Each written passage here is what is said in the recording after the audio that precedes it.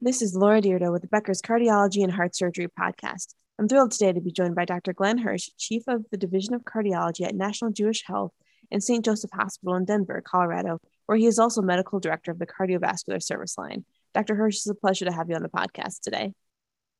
Well, thank you. Thanks for the invitation, and it's an honor to be here. Now, I know we've got a lot to talk about, a lot happening in the cardiology space, but before we dive into my questions, can you tell us a little bit more about yourself and your background? Sure. I'm originally from the Chicago suburbs and went to the University of Michigan. It was there that I actually ended up working in research, mostly because I needed to pay my bills as an undergrad, but I was fortunate enough to land in the lab of Francis Collins, who's currently the director of the National Institutes of Health, and went from doing some pretty menial jobs to realizing you can get on the cutting edge of research, and started doing a search for the promoter for the CFTR gene.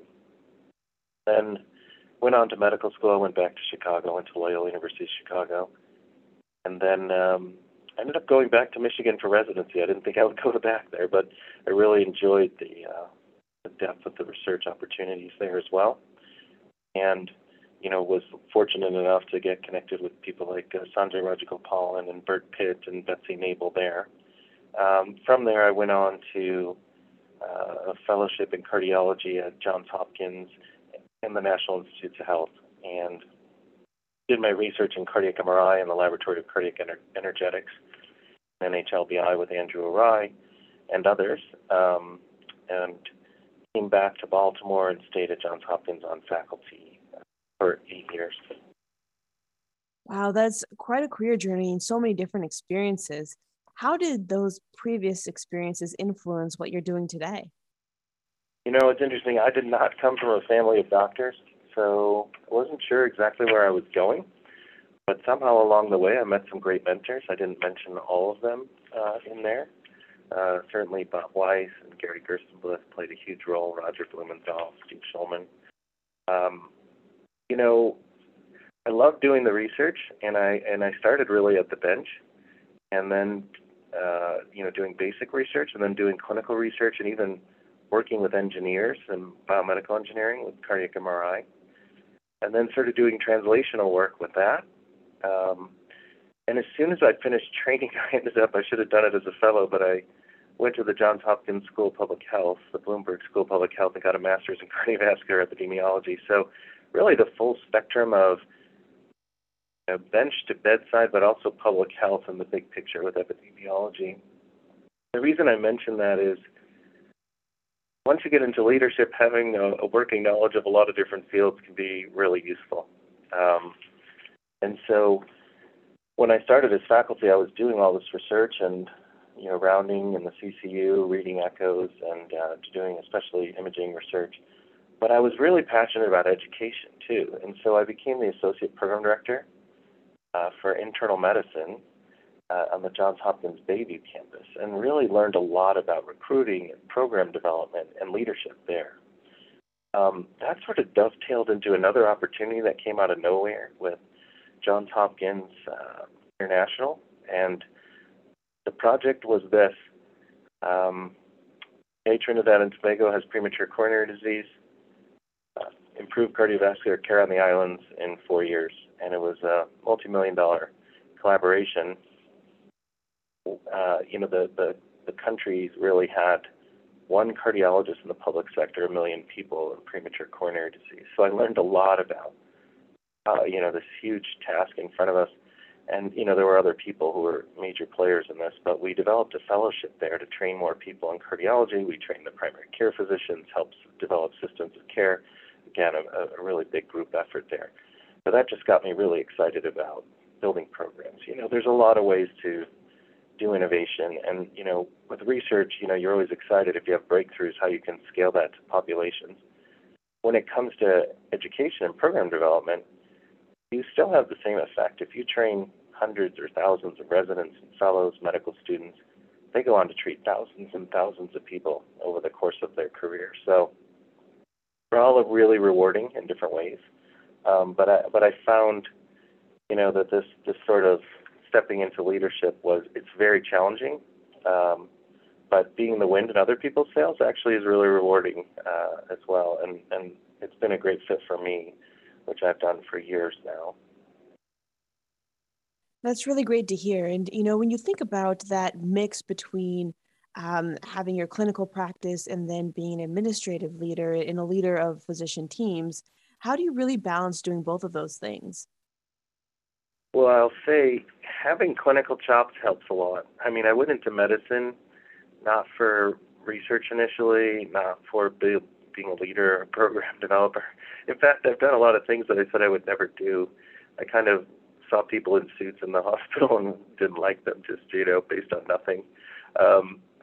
But the reality is, if you're a good doctor, you need to get, you need that to get some buy-in and respect from people. But I really look at the leadership part as sort of a service. It's really unselfish because it's not about you. And in fact, you're trying to inspire people to work towards common goals that are bigger than myself or even them as a group. And that's what the really exciting part about it is. That's a really great point. Now, Dr. Hirsch, what are some of the biggest issues that you're following in healthcare today?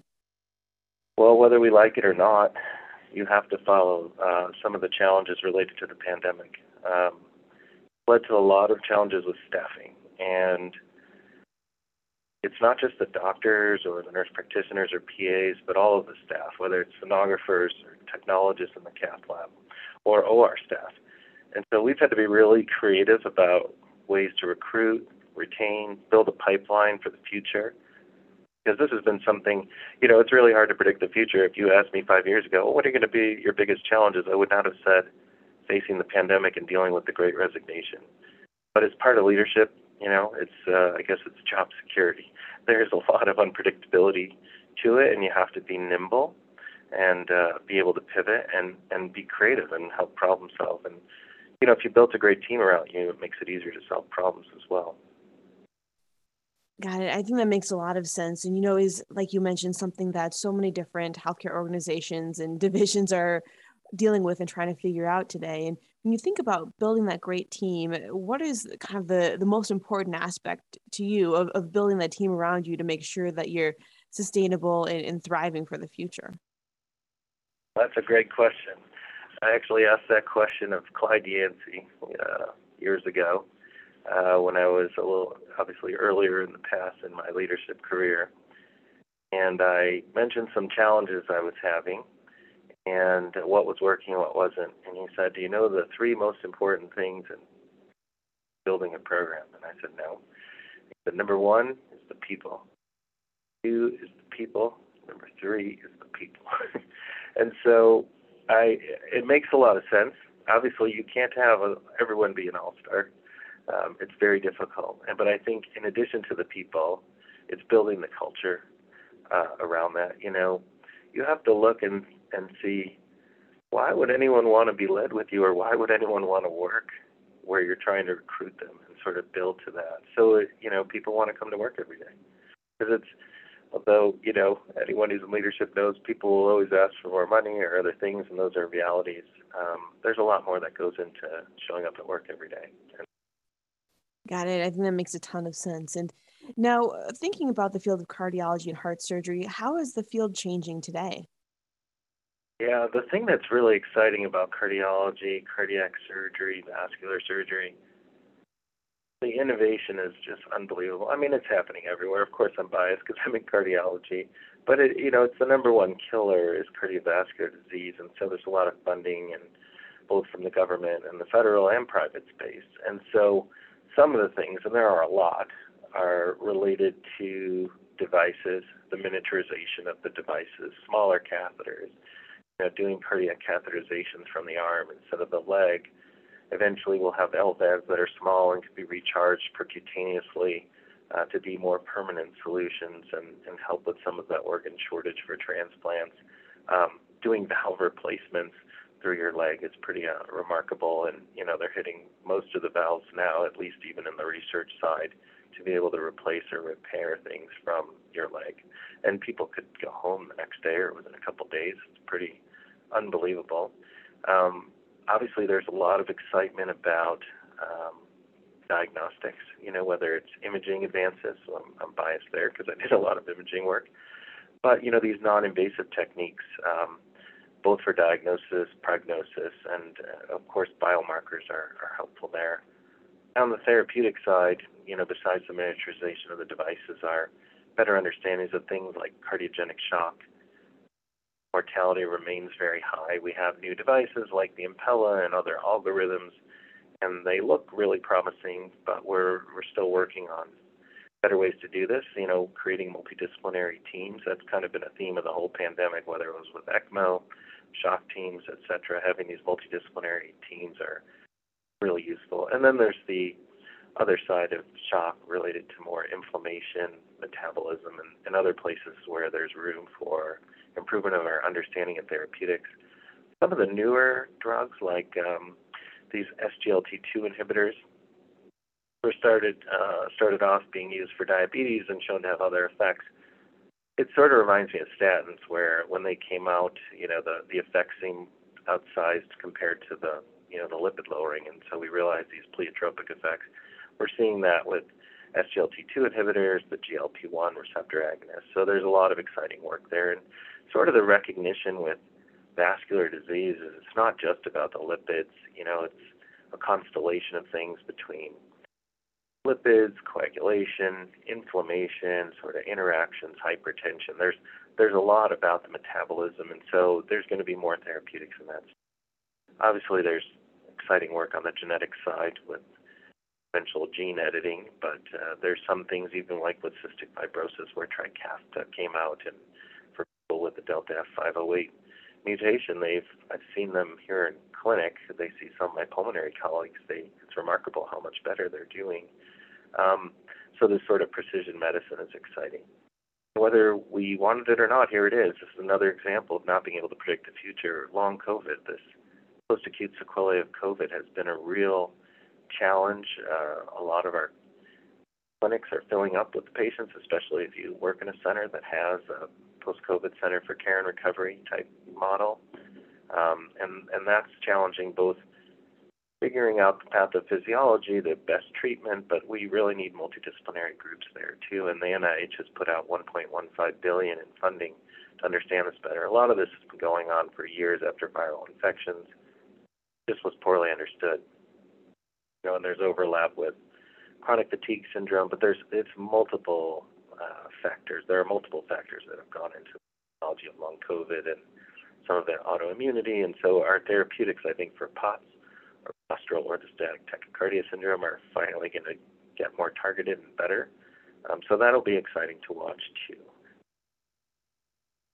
Wow. Yeah, it just sounds like there's so many different opportunities and ways to improve the quality of care and really, the ability to treat patients and outcomes as well. So that's awesome to hear. And, we talked a lot about some of the innovations and the things that are excited about in that realm. Is there anything else that you're really excited about for the future? Yes, I am really, you got to be excited, right, to show up to work every day. One of the silver linings of the pandemic has been cutting through some of the red tape. A lot of the challenges in medicine are related to burnout right now. People spend a lot of time training and develop incredible expertise. And some of their time gets lost in the weeds of the administrative and bureaucratic parts of medicine. And with the pandemic, we've been able to use more telehealth, digital health.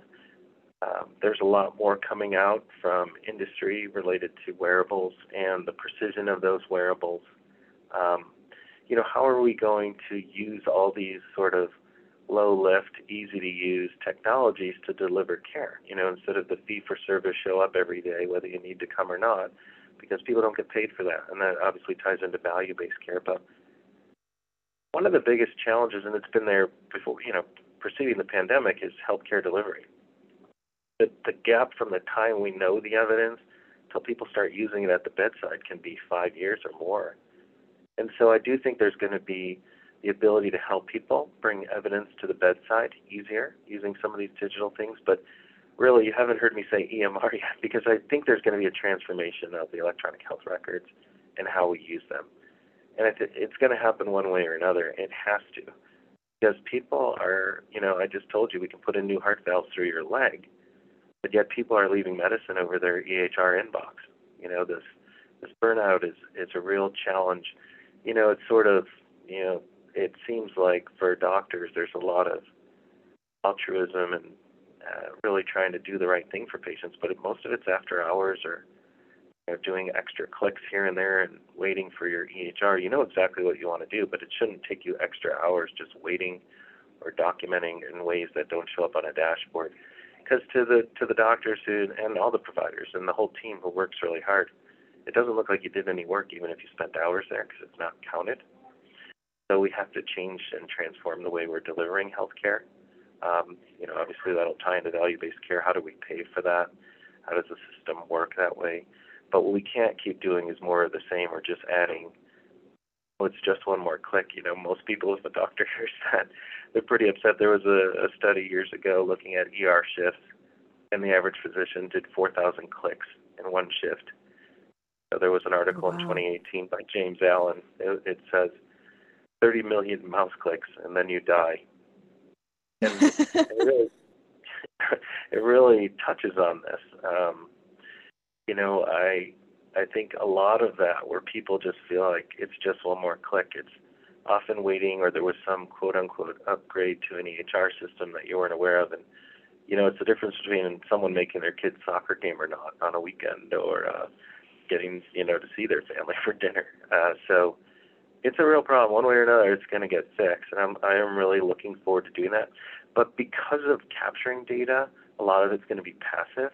We're going to be able to study it better, do analytics, do artificial intelligence, predict outcomes, predict costs, and that's going to help inform the value-based care models better. Because one of the challenges, everyone knows, we would rather just pay for a bigger fee or an overarching fee and not have to track all the bureaucratic stuff of intermittent episodic care like fee-for-service is. But we haven't had the data to really inform it. I think that is going to help us start moving that way. Well, Dr. Hirsch, thank you so much for joining us on the podcast today. This has been a really fascinating discussion, and I look forward to connecting with you again soon. Oh, it's been my pleasure. Thanks for inviting me.